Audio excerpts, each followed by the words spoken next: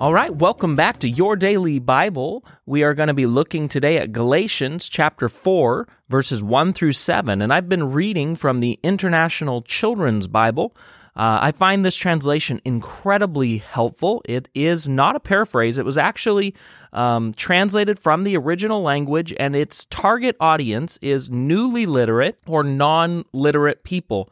And I just have found that the language is incredibly helpful because it removes a lot of the religious terminology and makes the sentence structure and the ideas very clear and precise. So we're going to be reading today in chapter 4, Galatians, verse 1 through 7. I want to tell you this. While the one who will inherit his father's property is still a child, he is no different from a slave. It does not matter that the child owns everything. While he's a child, he must obey those who are chosen to care for him. But when the child reaches the age set by his father, he is free. It is the same for us. We were once like children. We were slaves to the useless rules of this world. But when the right time came, God sent his Son. His Son was born of a woman and lived under the law. God did this so that he could buy freedom for those who were under the law. His purpose was to make us his children, and you are God's children. That is why God sent the Spirit of his Son into our hearts. The Spirit cries out, "Father, dear Father." So now you are not a slave.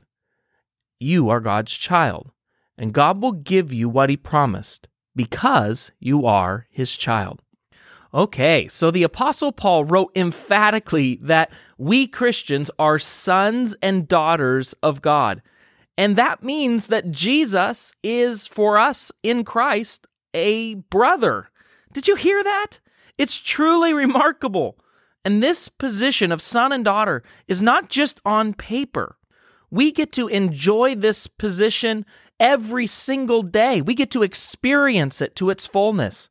If you've accepted Jesus Christ as your Lord and Savior, then something supernatural has taken place. At the moment of your salvation, Jesus Christ gave you his Spirit, the Holy Spirit, to flood into your heart and to make you come alive, a brand new life. It's what the Bible calls to be born again. And as a result of this new birth, the Holy Spirit is constantly now at work in you, bringing you further and further and deeper into a richer and richer relationship with the Lord Jesus and the Father. One of the Spirit's most wonderful works is he gives you the unqualified assurance that God is your Father. This is so important because when our circumstances are difficult, it's easy for us to lose sight of this reality, who we belong to, that God is our Father. So the Holy Spirit is constantly reminding us again and again that we truly are the children of God and that nothing could ever change that reality. The Spirit inside of us is crying out, "Abba, Father." Abba, that is the most tender word for Father in this original language. It's like Dada, the first words that a baby would speak, Abba. And the Spirit in us enables us to cry out to the Father, Dad, Daddy. Since we're sons and daughters of God, it means we are no longer slaves. In fact, we now are joint heirs with Jesus and part of the family of God. I love Tim Keller's commentary on this verse, and we'll end with this. He said, "The Son's purpose was to secure for us the legal status of our sonship. By contrast, the Spirit's purpose is to secure the actual experience of it." Let's pray.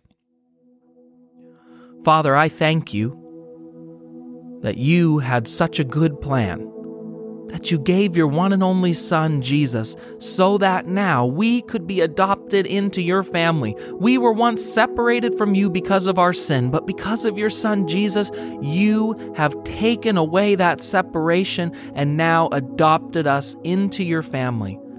But you haven't left us like orphans. You haven't left us separate. You've given us your very own Spirit so that we know, so that we tangibly can experience your fathership over our life.